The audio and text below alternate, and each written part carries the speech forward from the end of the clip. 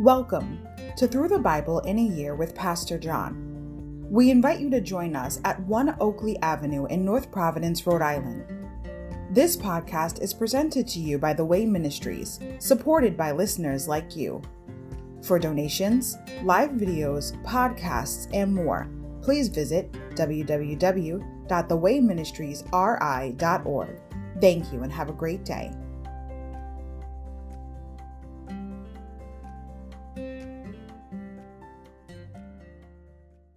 Hi everybody, welcome to Through the Bible in a Year with Pastor John. So glad you could join me today to get a portion of God's Word. Today we're going to begin with day 248, September 4th, Hosea 9-11, Promise of Israel's Ruin, Overview.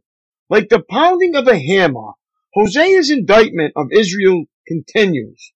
Worship means nothing to God when it is offered by people with idolatrous hearts. The nation has been wasted by unchecked sin. Once a fruitful vine, Israel now lies spiritually barren and fruitless.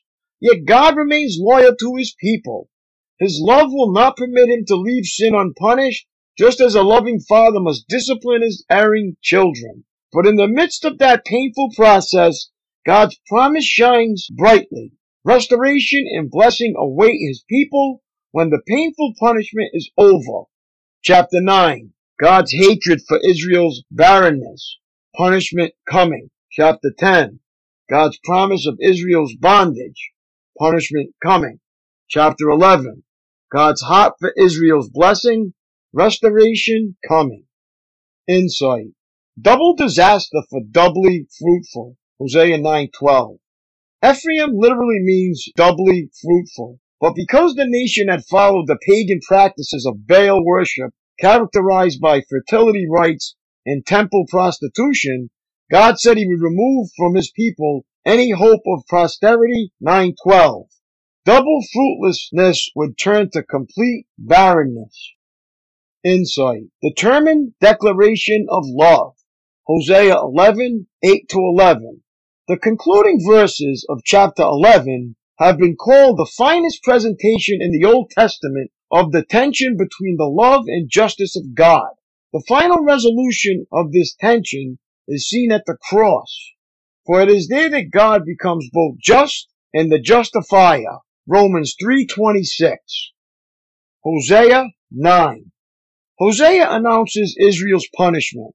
O people of Israel, do not rejoice as other nations do, for you have been unfaithful to your God, hiring yourselves out like prostitutes, worshipping other gods on every threshing floor.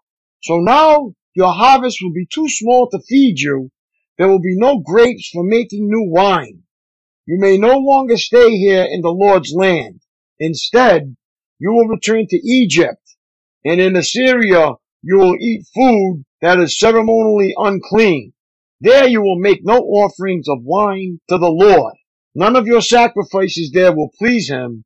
They will be unclean, like food touched by a person in mourning. All who present such sacrifices will be defiled.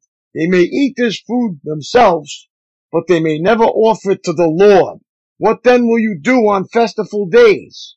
How will you observe the Lord's festivals? Even if you escape destruction from Assyria, Egypt will conquer you, and Memphis will bury you. Nettles will take over your treasures of silver. Thistles will invade your ruined homes. The time of Israel's punishment has come. The day of payment is here. Soon Israel will know this all too well. Because of your great sin and hostility, you say, the prophets are crazy, and the inspired men are fools. The prophet is a watchman over Israel for my God, yet traps are laid for him wherever he goes. He faces hostility even in the house of God. The things my people do are as depraved as what they did in Gibeah long ago. God will not forget. He will surely punish them for their sins. The Lord says, O Israel, when I first found you, it was like finding fresh grapes in the desert. When I saw your ancestors, it was like seeing the first ripe figs of the season. But then they deserted me for Baal Peor, giving themselves to that shameful idol. Soon they became vile as the God they worshiped. The glory of Israel will fly away like a bird, for your children will not be born or grow in the womb or even be conceived. Even if you do have children who grow up, I will take them from you. It will be a terrible day when I turn away and leave you alone. I have watched Israel become as beautiful as Tyre, but now Israel will bring out her children for slaughter. O Lord, what should I request for your people? I will ask for wombs that don't give birth and breasts that give no milk.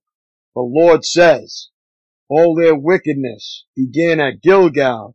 There I began to hate them. I will drive them from my land because of their evil actions. I will love them no more because all their leaders are rebels. The people of Israel are struck down. Their roots are dried up and they will bear no more fruit. And if they give birth, I will slaughter their beloved children. My God will reject the people of Israel because they will not listen or obey. They will be wanderers, homeless among the nations. Hosea 10. The Lord's judgment against Israel. How prosperous Israel is. A luxuriant vine loaded with fruit. But the richer the people get, the more pagan altars they build. The more bountiful their harvests, the more beautiful their sacred pillars. The hearts of the people are fickle. They are guilty and must be punished. The Lord will break down their altars and smash their sacred pillars. Then they will say, we have no king because we didn't fear the Lord. But even if we had a king, what could he do for us anyway? They spout empty words and make covenants they don't intend to keep. So injustice springs up among them like poisonous weeds in a farmer's field. The people of Samaria tremble in fear for their calf idol at Beth Havan, and they mourn for it, though its priests rejoice over it. Its glory will be stripped away. This idol will be carted away to Assyria, a gift to the great king there. Ephraim will be ridiculed and Israel will be shamed because its people have trusted in this idol. Samaria and its king will be cut off. They will float away like driftwood on an ocean wave. And the pagan shrines of Avan, the place of Israel's sin, will crumble. Thorns and thistles will grow up around their altars. They will beg the mountains, bury us, and plead with the hills, fall on us. The Lord says, O Israel, ever since Gibeah, there has been only sin and more sin. You have made no progress whatsoever. Was it not right that the wicked men of Gibeah were attacked? Now whenever it fits my plan, I will attack you too. I will call out the armies of the nations to punish you for your multiplied sins. Israel is like a trained heifer treading out the grain, an easy job she loves. But I will put a heavy yoke on her tender neck. I will force Judah to pull the plow, and Israel to break up the hard ground. I said, plant the good seeds of righteousness, and you will harvest the crop of love. Plow up the hard ground of your hearts, for now is the time to seek the Lord, that he may come and shower righteousness upon you. But you have cultivated wickedness, and harvested a thriving crop of sins. You have eaten the fruit of lies, trusting in your military might, believing that great armies can make your nation safe. Now the terrors of war will rise among your people. All your fortifications will fall, just as when Shalman destroyed Beth Arbel. Even mothers and children were dashed to death there. You will share that fate, Bethel, because of your great wickedness. When the day of judgment dawns, the king of Israel will be completely destroyed. Hosea 11. The Lord's love for Israel. When Israel was a child, I loved him, and I called my son out of Egypt.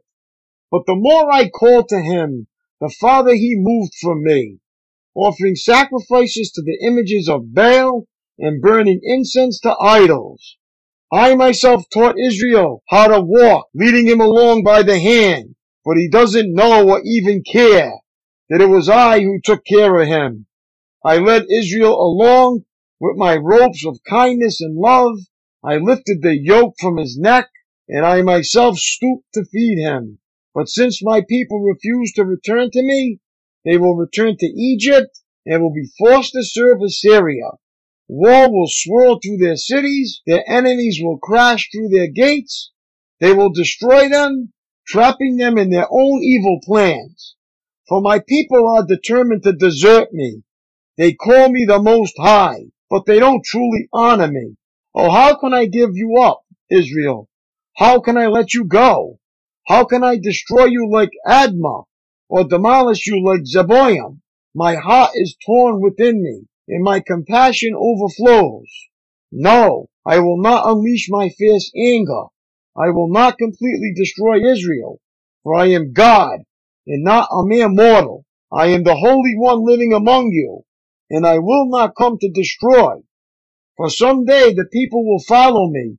I, the Lord, will roar like a lion, and when I roar, my people will return trembling from the west, like a flock of birds.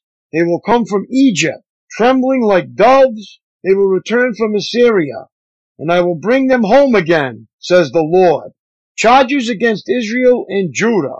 Israel surrounds me with lies and deceit, but Judah still obeys God and is faithful to the Holy One. My daily walk. Contrast these two statements from today's reading. There I began to hate Israel, 9:15, and my heart is torn within me, and my compassion overflows for Israel, 11:8. How do you reconcile these verses? The answer can be found in the ageless maxim, God hates the sin but loves the sinner. A holy God can never excuse or condone sin, yet God never blurs the distinction between the sinner and his or her sin. His love for the sinner never ends, nor does his hatred for the sin. How do you view those around you who have fallen into sin? Have you been so offended by their actions that you shun them? Remember, God showed his great love for us by sending Christ to die for us while we were still sinners. Romans 5:8. Think of someone whose lifestyle would normally cause you to avoid him or her, and plan an action to demonstrate God's love. Ask the Holy Spirit to reveal through your love the extended hand of a compassionate God. A prophet deserves honor, not because he foresees the coming event, but because he sees the meaning within the current event. So true.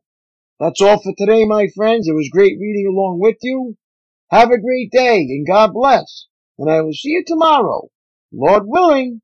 Peace.